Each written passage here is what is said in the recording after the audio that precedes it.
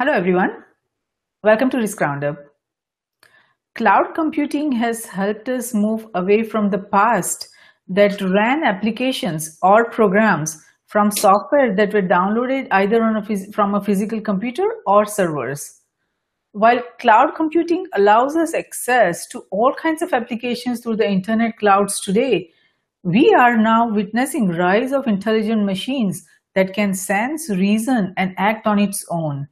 Since artificial intelligence is at the heart of much of today's technical innovation and the rise of machine intelligence, there is a great hope that it will bring us the potential to not only improve the existing cloud platforms, but also power a next generation of cloud computing technologies and platforms.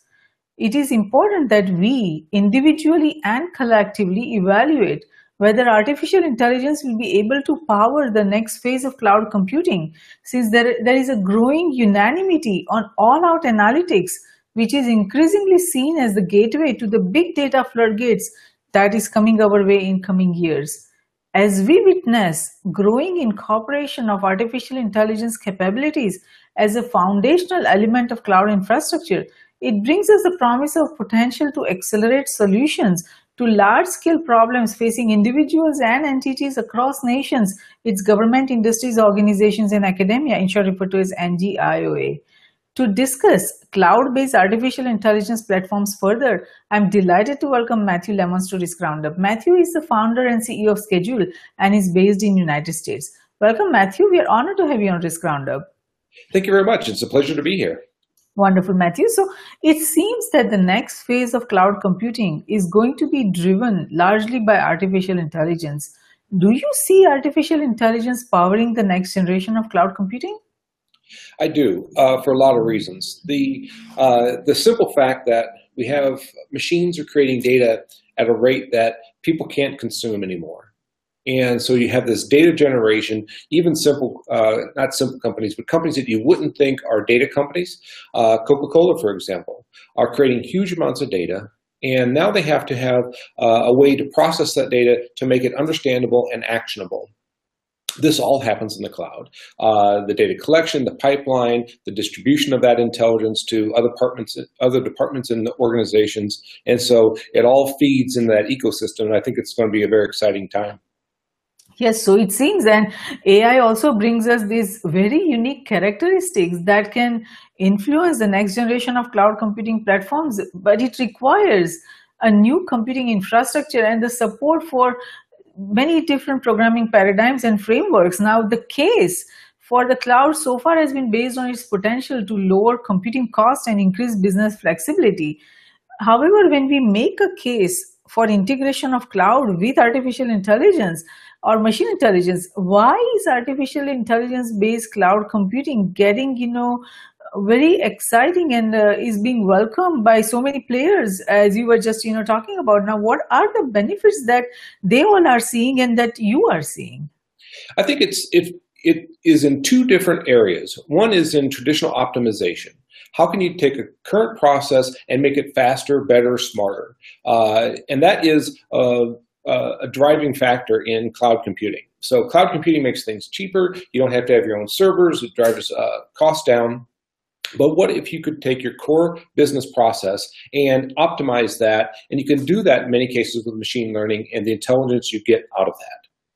The second component is not only optimization, but creating whole new ways of doing things and new opportunities. And so the second is more emergent.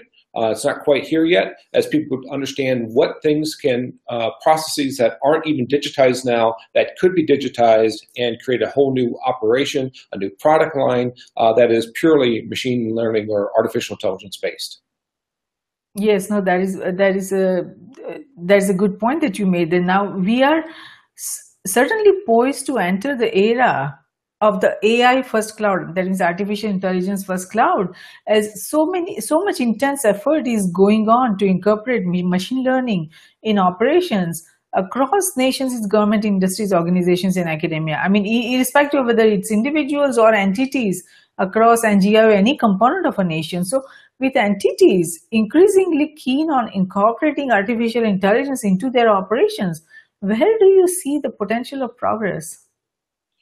I think the potential is driven by people are now beginning to expect things to work. And that expectation drives innovation, whether it's at the governmental level, large corporations, entities interacting with other entities. And so they have an expectation of coherence across different platforms. And the cloud, again, drives this expectation. We now have an expectation that regardless of where I'm at, I can access my social media, I can access email, I can access all the different programs and applications I have. Well, entities have the same expectation. And so they have this expectation that whether they have departments, operations in different countries and different locations, that all of that data should be unified and actionable.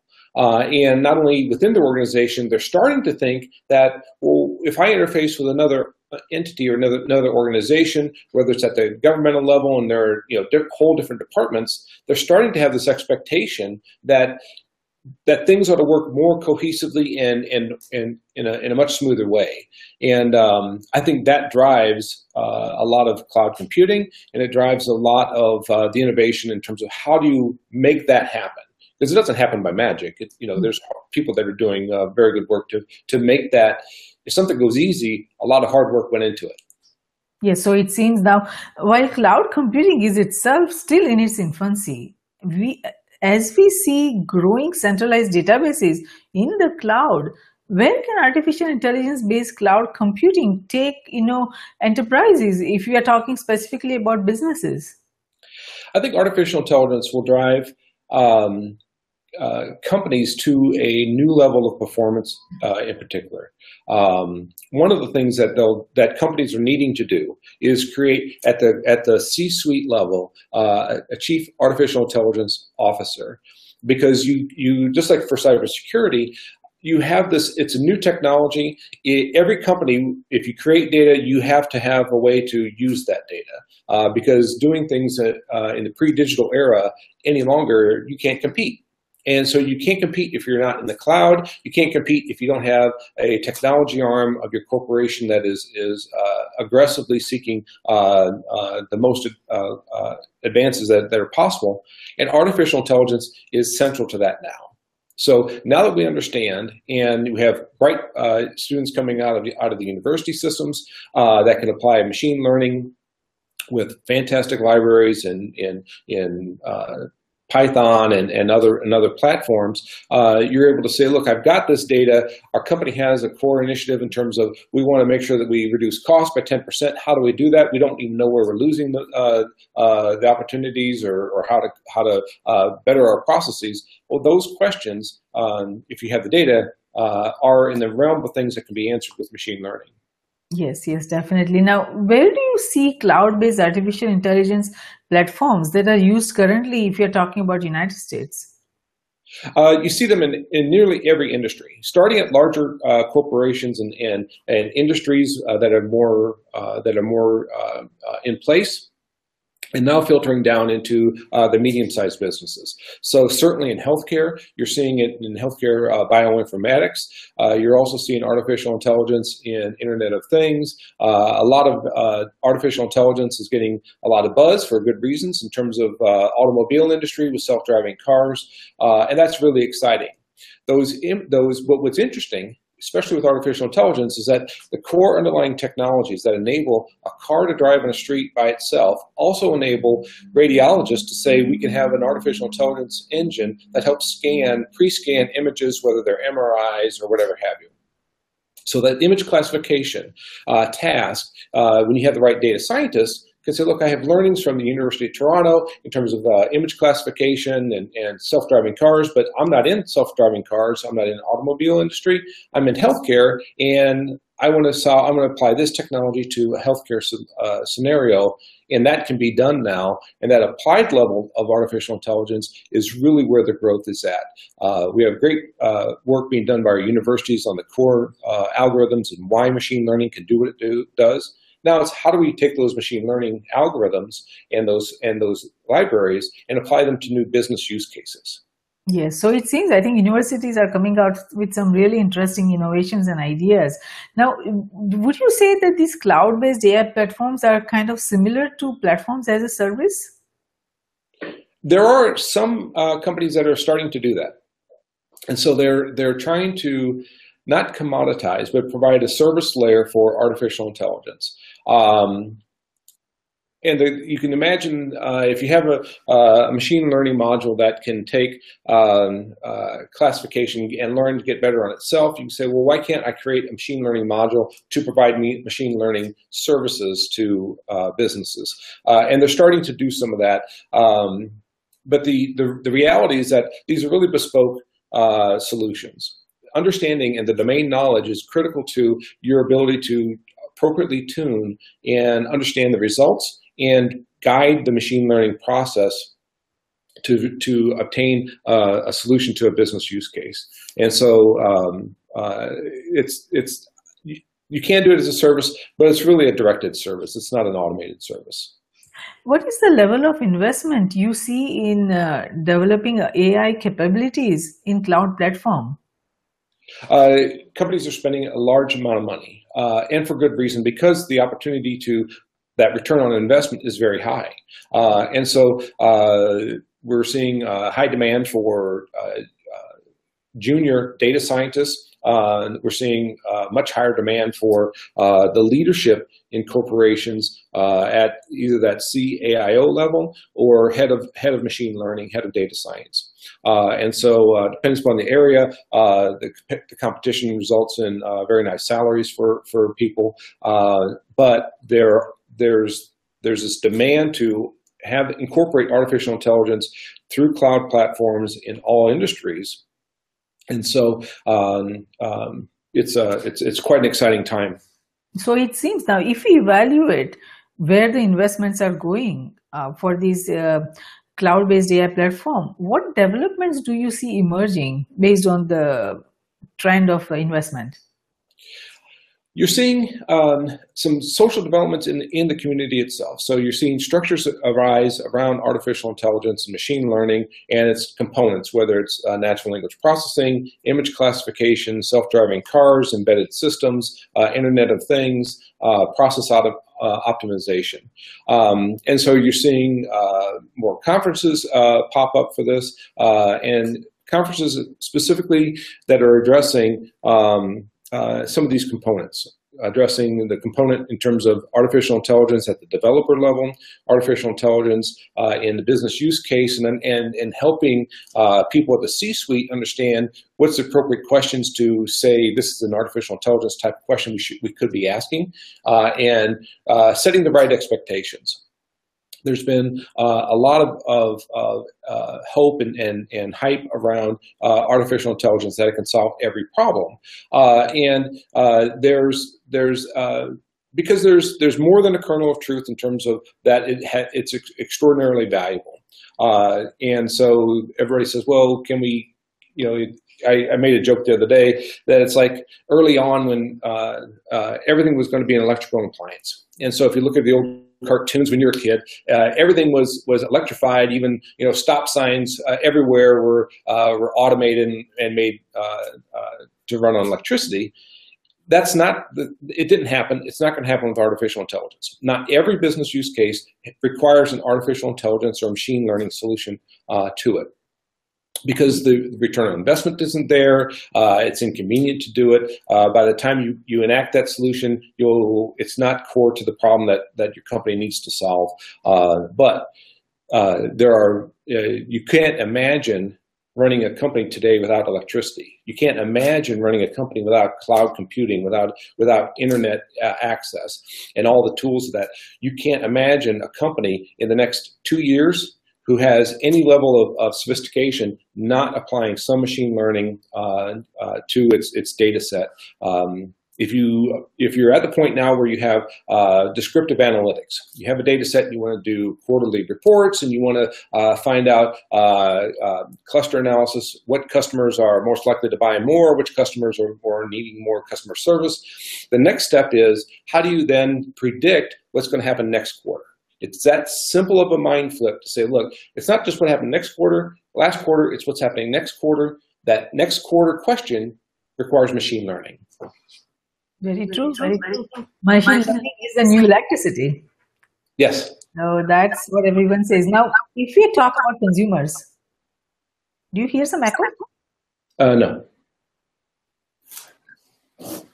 Okay, so if we talk about artificial intelligence platforms, when it, especially from the focus of the consumers, where your focus is, what benefits do you see emerging for the consumers and users? For consumers, I think the benefit is going to be much more personalized. And that's really our focus at my company, Schedule. What we're doing is my personal approach and the team's philosophy is to empower people with the data that they create. So we want to change the paradigm from the more data you have, the more frustration you're likely to have, to the more data you have, the easier things should be. And so to have that actually come about, you have to have a way to coalesce that data and make some recommendations for approval by people. And so I think that process, in terms of where people have more access to the benefit of their data, will be replicated not only in Schedule, but in many other relationships between the consumer and the organizations, the businesses that they interface with. So, for example, in Schedule, you've got a lot of activity data. They're in Google Calendars, Outlook Calendars, iCal. Right now, the more data you have, the harder it is to understand when you're busy, when you're free, when you can do things. What Schedule does is takes all that data, doesn't share it with anybody else, but applies a machine learning model that learns your preferences, your priorities, and also learns the preferences and priorities of the other people you want to interface with. So that when you want to have a meeting, you just pick the people, and Schedule gives you intelligent recommendations as to when that can happen so that you don't double book and you don't have to have all that back and forth of negotiating when things can happen. That's a personal benefit that you get from your data that's empowered by machine learning. Well, what happens if you want to go buy a car and you say, well, look, right now, Ford and all the large automobile dealership manufacturers are using machine learning for market segmentation to try to get a sense of their customers and what their customers want. But what if you could have access to your data, your driving habits, how far you drive, all that kind of stuff. And so when you start saying, well, I'm looking for a car, that model can then help you decide which car is actually best for you. Whether you can make the transition from straight gas to a hybrid car, or if your driving habits are sufficient that the technology is matched up now, you can go straight to electric. And you can start saying, well, look, this is where I have some better choices because it matches with my habits and with really the way I like to interact with this product. And I think that personalization of the consumer experience is the next step. It's not just the benefit for the large corporations, Target, and they're fine. People making money is great. But what people, in that expectation of things working, and that general societal expectation that when things work better, I have a better experience, that's now filtering, and that expectation is getting to the consumer level. And they're saying, well, why is it that I have to, speed is always a key metric. Why is it I have to wait to get something? Well, that's one question, but now it's not only why do I have to wait to have something, is why is it that I have to weed through so many products to find the one I really want? And so Amazon, they have tons of data scientists, they're really smart. So when you go into Amazon, they're trying to figure out what is it that you would like to have so that they can show that to you more quickly so that when you make a choice, you don't have to wade through all the options that you really don't want. And so that personalization on a mass scale is empowered or made possible through artificial intelligence. That would be so amazing. Personalization that would help the consumers, the users, directly, individuals all across nations. So if we talk about the platforms, cloud-based artificial intelligence platform that can help the consumers, who else is offering that? It's really fragmented at the moment. So it's fragmented because each entity is trying to solve their problem. They may try to solve a consumer's problem, which sounds kind of funny, but it's true. But it's only for their individual experience or the interaction between the company and the individual. What some companies are starting to emerge to do, and I think our company is in that class, is try to give the consumer, the data generator part of the ecosystem, access to a tool set that they could take regardless of where they are. And schedules like that. So schedule says, look, it doesn't matter if you have data from Google, Outlook, or iCal, or if you don't have any one of those major calendar repositories, they don't house any of your data. You could use schedule independently of all that. But regardless if you do, you can take our platform and you can interact with your school, your child's school, you can interact with your work colleagues, you can interact with your family, and it'll still give you a better benefit, a better experience than if you hadn't. And if some of those other parties are starting to engage in schedule, then the symbiosis really gives you a much better experience. Yes, and it will be so amazing where this can take us. Now, what are the requirements for artificial intelligence platforms in cloud? Basically, especially the qualifications that are necessary for inclusions in AI platform. What are the different criteria that are necessary for a product to be included in this AI platform? A lot of the criteria are some that you know very well. They're around cybersecurity, privacy concerns, data housing requirements.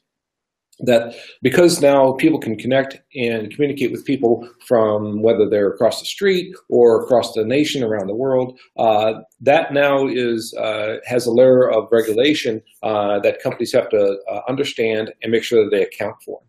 The other thing is really it's the data pipeline.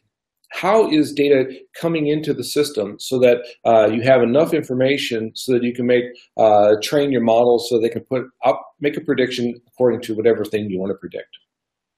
And understanding how the data can get into the model is a key component to creating the platform. So computer vision is a very popular area in machine learning in artificial intelligence. And think about it. The amount of information you have from live stream video, from still images, is enormous. The ease with which you can take a picture or take a video, have a self-driving car, and now there's real-time processing in terms of you only look once and you can go through a video and you can start classifying images in that video, whether they're street signs, people, other cars. The amount of information you get in video is enormous. It's very easy to get because you have a device that is a data capture device. And so that data capture level is critical to whether you can create a platform that you can then train to get smart. Internet of Things is one of those new areas that's really popular because the price of these devices in terms of remote sensors has gone down, and networking them so that they can collect data, whether you have an Apple, examples of this are whether you have an Apple Watch. The Apple Watch is an Internet of Thing data collection device. And that data is being tasked with bright people to say, look, can we start trying to figure out a whole suite of healthcare applications that could be driven by the data from the watch. But in industry, you have Internet of Things, and so we have sensors on machines, sensors in warehouses, and some of that sensor data is still images. Some of that is not. It's with all kinds of other inputs. And so collecting the data in the first place is the first step, and then you can start processing it to start getting to a point where you can answer some questions that are important to the organization, important to the consumer at some level as well. Definitely, but talking about the data, as you collect all these data from all the consumers who sign up for this and who are interested in getting the benefits of the AI-based cloud platform, who owns that data? All the data that you will collect, or organizations like yours that will collect, who will own that data? That's a really good question, and the answer is it depends on. It depends on the company that you talk to, and it also depends on the social interaction that created the data. So at Schedule, the data is owned, it's housed at Schedule, it's under the control of the individual, and we have a tool set that empowers me with my data to interact with other people in their data. So I never see anybody else's data, but the platform helps us make a joint decision. And so we don't sell people's data. If we figure out a way to leverage that data in a different way that empowers our members in a whole new product line in the future, we'll ask their permission and say this is what people want from their data in terms of new experiences. They want to send you information about because you're traveling somewhere. Would you like that? If you say yes, we'll give a limited access to some of that data. But even then, go ahead. So once someone signs up, someone signs up for this platform like yours or Schedule, all the data gets incorporated. Then they decide to go with another organization or another application similar to Schedule. What happens to all the data that was generated? Does it get deleted? Does it get moved with the user, or does it still has to be part of the Schedule? Because there are a lot of interconnectedness and interdependencies with other users who also use that and whose data was used to create the Schedule. So how is it going to work? Right, and that's a great question, because in reality, most data is shared. So think about our webcast today. So it's a live webcast. It's going out to a couple 100,000 people. Even if it weren't, and it was just you and I chatting on a Hangout, it's not just my data. We're creating it together, and so you have equal rights to it as I do. And so if I leave Schedule, it doesn't mean that I have the right to delete the information that you helped create. And so the information you helped create has to stay with you. And so that permissions, if you have a meeting with 3 or 4 people and one person says, I don't want to be in Schedule anymore, the other 3 or 4 people still have access to the activities, the information that was part of their common experience. And so understanding that social reality of how data is created is supported in Schedule. Now, we don't make a perfect copy of what happens in real life because we want to improve an experience with the technology. But if you think of walking down the street, you think, well, I could be by myself. I'm walking down the street and it's a private experience. Well, it's not a private experience. We think it kind of is, but it's really not, because you're in a public space. And so people can see you just as easily as if because they're on the street as well. And so to say, well, look, my experience in Schedule should be, or any other platform, should be entirely ghostable, right? That I could totally make it so that nobody could ever see a trace of me, isn't realistic, because it doesn't happen in the real world. And it can't happen particularly in a social context, because it's not just my experience, it's a joint experience. Yes. But I do think there are some, Schedule is a privacy first platform. We take security extraordinarily as extraordinary high priority, and I think there are some things that we'll learn that we'll be able to do in the future that are kind of revolutionary. One of the things that's revolutionary is core to our current technology, which is we don't do any open book calendar sharing.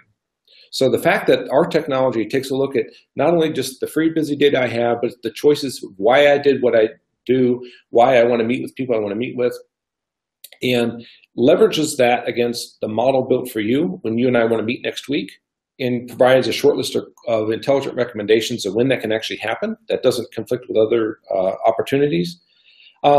That's really cool. And there's a way to say, look, how can I get that value? And core to what we have now is that I didn't have to see your calendar to have that recommendation be created, because the technology does it. So what we see is the answer that you and I would have come to if we had all the data in front of us and we did some open book calendar sharing. It took a lot of time.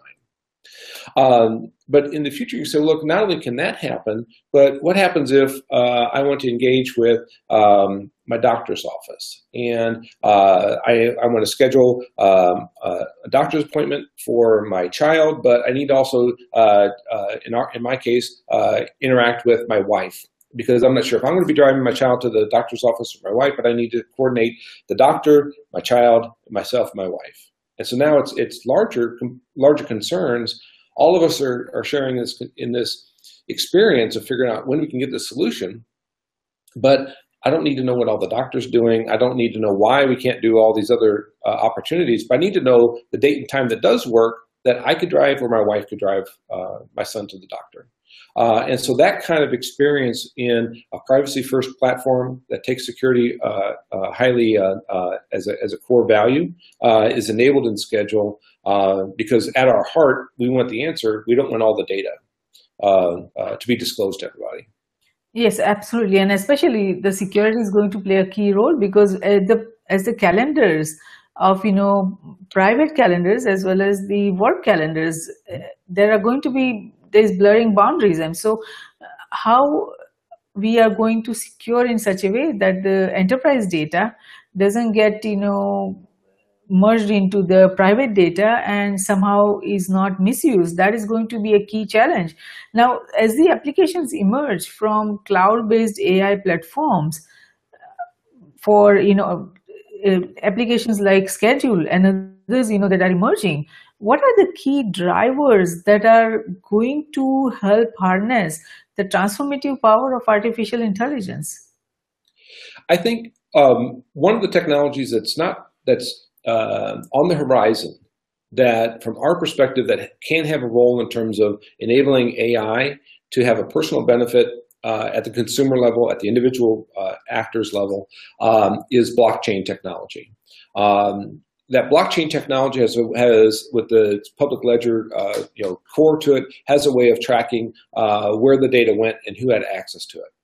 And so a blockchain layer, not for cryptocurrency purposes, but for kind of a custodial chain of that information could be interesting. Because then you can say, look, I understand. If I ever wanted to check, I could understand who had access to any one particular piece of information. And so when we look at some of our early interactions in business development, we had conversations with people who were at the government level. Some people who say, well, this would be great for bureaucracies of any kind. All they do is meet, and it takes a long time to figure out when they can get together. So people in the Department of Defense, people at the government level say would love to have a Schedule. And so their question is, well, how do we have that level of security where we understand that Schedule works best when there's private information and a company's calendar information is all considered at the same time, but they don't want their to go past the appropriate parties that are working for the company. So rights management is critical. So understanding who has access to data, making sure we have appropriate sharing rules, so some data cannot be shared outside of the immediate recipients. All of that is part of what the Schedule platform provides for, so that some things are open. If you have a fundraiser for a charity, you want that to be open. You want a lot of people to get there, and that kind of activity should be openly shared, but some data should not be shared past the particular participants. Yeah, those boundaries, how that will be created, what technology to use that would prevent the authentication of the data access, that's going to be interesting. We'll have to see how effective that is. But do you think that the organizations that will succeed with machine learning over the long term are likely going to be the ones that have invested in a platform approach, and especially where machine learning capabilities are also integrated on the platform that handles the entire life cycle of the data, irrespective of whether it's private data or is it work data, enterprise data, or is it government data? Because there are going to be, as we go forward and as more capabilities are built, there is going to be integration of the government activity as well as industries, as well as the private, and as well as the charity. There's going to be all kinds of integration of all data from all different components of a nation. So that is going to be very important. What are your thoughts on that? Great question. I think, yes, I think the platform approach is critical to artificial intelligence value. There's when you look at the ecosystem with which the data is created, a platform approach makes much more sense, because now, and we talked about the data pipeline. How do you get the data from its originating source into the model so that you can get some learnings from that? Some of that data is being processed in the edges at the device level. So in the Internet of Things, you have some smart devices that are learning very simple rules and that can make quick decisions out at the edges of the sensor network. But that data needs to then be rolled up into the platform for the organization as a whole. And so that ecosystem thinking, that platform approach that's enabled by the cloud computing is critical, I think, to artificial intelligence and to the people that will win in this space, be the most productive, have the longest longevity in it. Open data initiatives in terms of government is interesting, and and that's where I think the public's understanding of the value of data, the informational content of it, what anonymized data means, because we want the value of, as best we can, we want all the value of artificial intelligence and machine learning with the highest level of privacy. And so understanding that my data can be used to make decisions at the local city level or at the state level in government is great, but it takes a very simple kind of understanding of do they know me in particular, or do they know me as a general person in the community, and that kind of information rights understanding, the kind of a Bill of Rights type of thing is gaining some popularity, I think. Bill of Rights for the data access. That would be interesting if someone comes up with creating that. But it seems now we are seeing so many different professional assistants powered by cloud-based AI platform emerging. How effective are they, and how accepted are they? Are the consumers accepting them, and how widely they are used? Some are, yeah. So in the intelligent assistance realm, you have some chatbots have been really popular over the last 18 months to 2 years at the most. And they kind of help on the ability for natural language processing and natural language understanding has really increased of recent times. And so chatbots for business purposes, you call in and you would normally talk to a customer service representative, or you want to schedule a hotel booking. Some of that is done through chatbot now because the range of requests and the conversation is relatively finite. And so those chatbots can be very, very smart, and they have a specific task. But it's the generalized, one of the views of artificial intelligence is that we're going to create a generalized intelligent robot or generalized intelligence. And so a sentient machine, right? A machine that has consciousness and can think and reason like you and I do, generate conversations on the fly like we do. That's what some of the public think is possible or imminent in the very near future, and it's not in the very near future. Some people are working on it, but most people aren't working on that kind of artificial intelligence. What they're working on is very specific task-oriented machine learning bots. Or widgets, whatever you want to call them, but they're basically programs that solve a specific problem with a specific set of data. And even when you try to do that, a platform approach is required because of the infrastructure that's required, how the data gets there, how the data is processed, and where it goes after that. And so I think a cloud computing platform approach needs to be adopted for that to work best. Yes, the data lifecycle is going to be very, very important. Now, if we talk about the AI-powered assistants, not for the consumer, but for the businesses, what are the key features, and where do you see really interesting features developing that would take how we do the work, how the work is conducted on irrespective of projects or, anything, that is happening within an enterprise, how it is going to change how the business operates or how the work environment operates or how we do anything, within the corporate boundaries? Sure. That change is one of the drivers of that change is the expectation, whether it's ultimately going to be realized or not, of data ubiquity, that everything is ultimately knowable. And for example, you look at route planning for UPS, And so machine learning, a great example is machine learning for the UPS drivers. How do they get the right boxes on the truck and that truck to go through town in the most efficient manner, delivering the most amount of boxes, least amount of gas, minimum amount of time through the houses, especially we're coming up during the holidays, right? That route planning is a machine learning algorithm task. And so how do they say, I need to go to the house on Elm Street, the house on Market, the house on 3rd Street, all that kind of stuff. And then you start layering other sets of data on top of that. So it's not just the physical route and the miles in between each stop. It's also could be traffic patterns. It could be weather.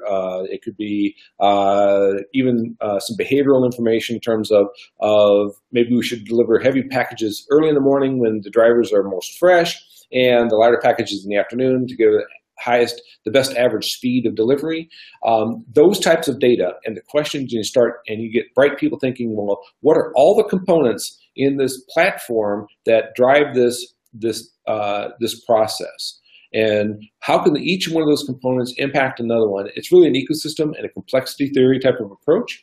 And it gets really fun. It gets really interesting to say, well, that's one example in terms of route planning for UPS, but you look at any other process, like Coca-Cola, any other company, they've got a process. And those processes are being digitized, they're being watched by devices and creating data. Once you get that activity digitized and you can then quantify what's happening, and then you can start modeling it and doing some predictive analytics to see how things can be improved. Good point. Now, data, we all know that data is the feedstock of artificial intelligence, and the nature of data that feeds into any AI platform is going to be at the center of, what kind of functionalities we develop, what kind of capabilities we develop. So do you think that organization, or it could be entities across NGIO, it doesn't have to be within the corporate boundary, even also the government, do you see that entities that understand this, power of the data or the nature of data that gets fed into the AI platforms, that they will gain advantage over those that don't and equip themselves for this AI-driven economy?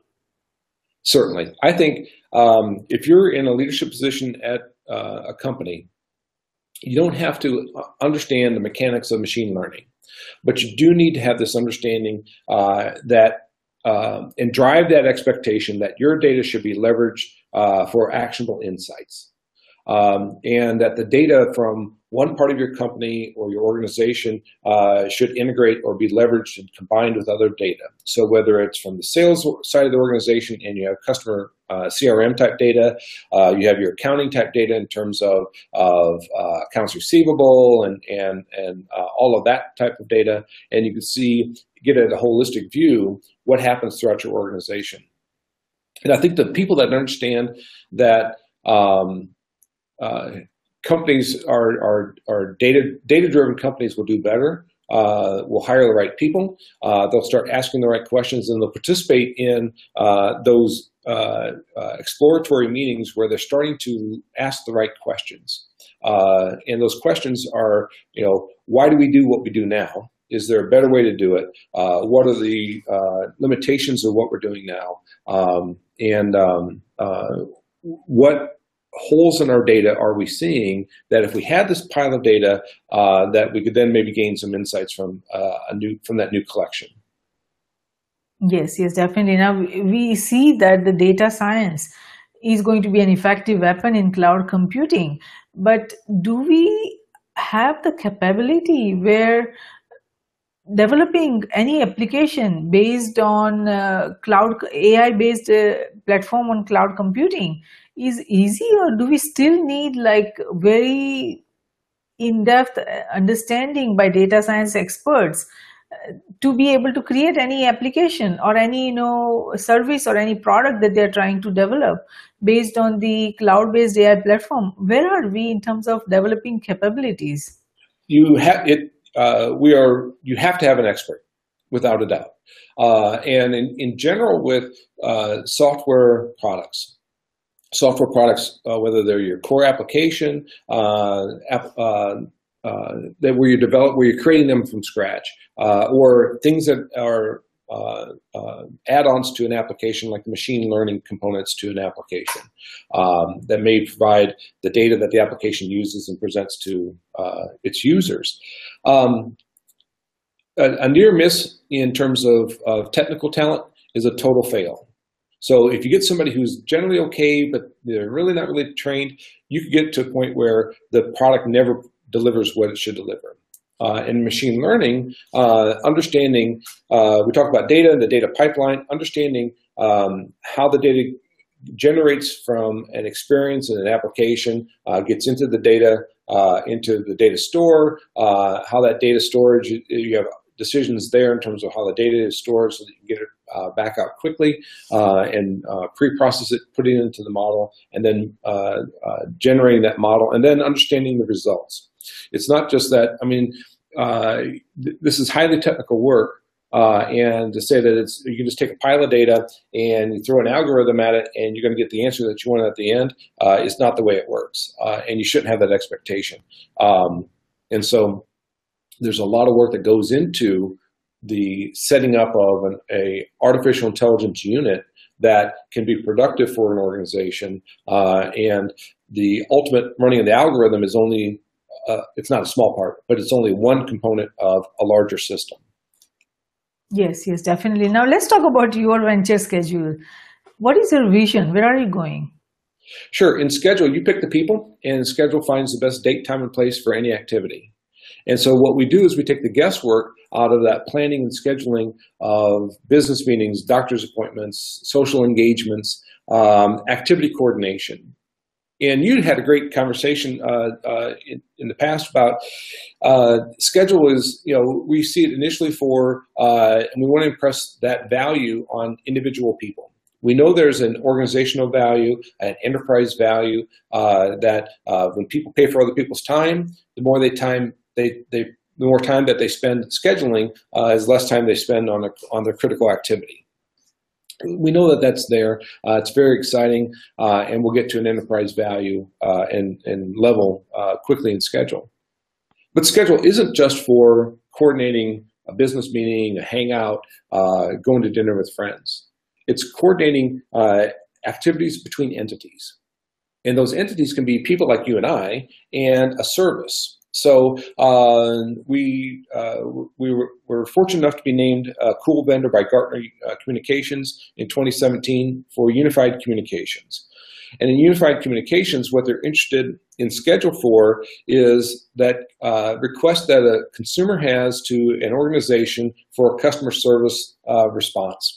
And so years ago, you'd have to call in, be on hold, wait for an operator, have that operator do some triage to find out who you would need to talk to, and then ultimately get that person, and you wait a long time for that whole process. Well, what would happen if you could coordinate through that an application and schedule a return phone call that works at a time that's not just good for you, but good for the specific person you need to talk to? And so Schedule is a component in that process.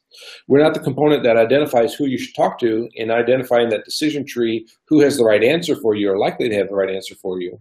But we're the component that makes the handshake, that says this person can personally give you a call back in 15 minutes, 20 minutes, and you happen to be free in 15 or 20 minutes, or it may be 2 hours. And so getting that very custom coordination of the delivery of service, in this case, and an answer to a question, is a Schedule question. But it could be between people. Ultimately, Schedule will go past people-to-people interactions. Quickly, one of the first things is we'll enable the addition or creation of assets within Schedule, so that a person can then have assets like meeting rooms and create an entity in Schedule that meeting room could be shared with a bunch of people and have a schedule of its own and be intelligently scheduled in terms of there's no double booking and everybody understands that asset's use. But the meeting room is just a thing. And that asset could be a meeting room. Realtors want schedule assets or identities for listings so that they can intelligently coordinate the listing agent, the people who own the house, the people who want to buy the house. Instead of now having everybody come at the house at the right time, they need to find a time when the owners can exit the house and the prospective buyers can come in and tour the house. And so that's a use case that we found very interesting in our discussions this last year. But it's also the ability for devices to coordinate with other devices. So as we make devices generally smarter, right, with a little bit of machine intelligence, so that they can have a little more autonomous, a little more behavior that's not directly under the control of a human operator, well, they need to interact with other devices for resources and productivity planning, and so that's a schedule component, schedule question, right?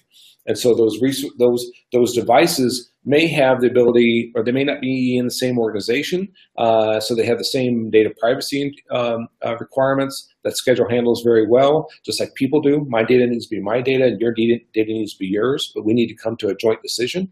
That's schedule's perfect sweet spot. Well, devices, and because they're owned by different entities or under organizational rules where sharing isn't allowed, they still need to come to the right answer, but that data needs to be housed and remain private. And that's where I think schedule will go well beyond an application that you and I use on our smartphones. Great, great. That sounds wonderful. Now, how intelligent do you think is schedule? I think it's I think it can be very intelligent. Early on, it'll be much better than the status quo. But I wouldn't say it's like that executive assistant that has worked with you for 15 or 20 years, that knows your habits, knows your family history, knows your doctors, and can help you coordinate all the things that you do. But it would be great if it gets there. And again, it probably could. Our challenge is that in data science terms, the amount of data that we have is less than companies like Netflix, right? So if you go to Netflix and I love science fiction movies, so I like science fiction movies, and they learn that, so they present opportunities for me for like science fiction movies, right? Well, in our case, we have a much smaller data set. And so how do we, our challenge is to determine and design, test, and optimize models that work with smaller amounts of data, but that may have higher dimensionality.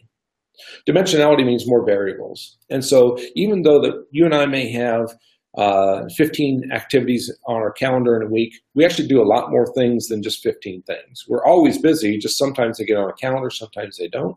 And so schedule being a platform that can interact with our members and understand when they're saying yes to things, when they're saying no to things, and have that level of security and under the direction of the member.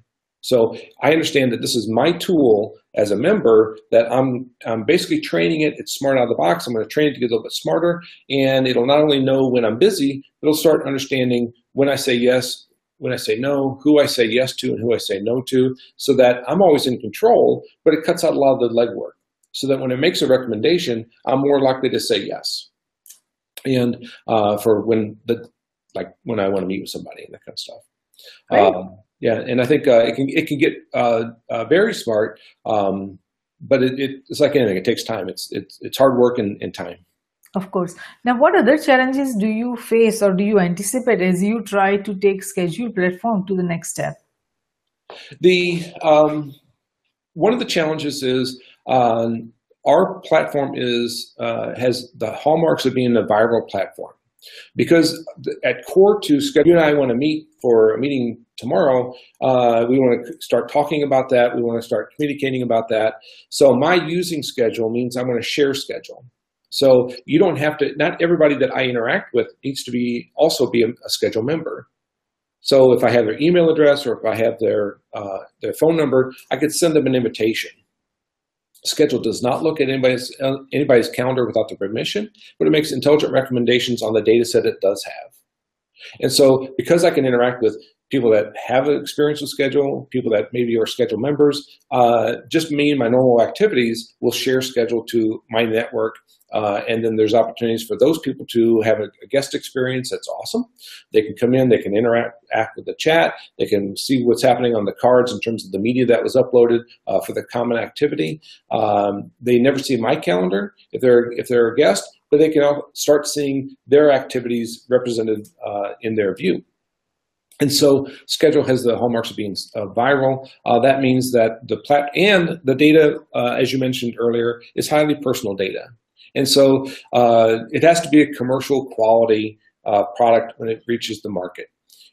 We're not overbuilding it, but it has to have the ability for us to be confident in saying that your data is secure with all the appropriate levels of security and encryption. It's not likely to go down. Your data will be there, and when you come back to it and that sort of thing. So it can't. We're past the point in our company in terms of just doing a product demo, and we've done that. We've tested those types of things. Now we're hardening the system, making it basically commercial ready so that it can live in the wild and people can have a good experience and a level of understanding of what that experience is going to be like.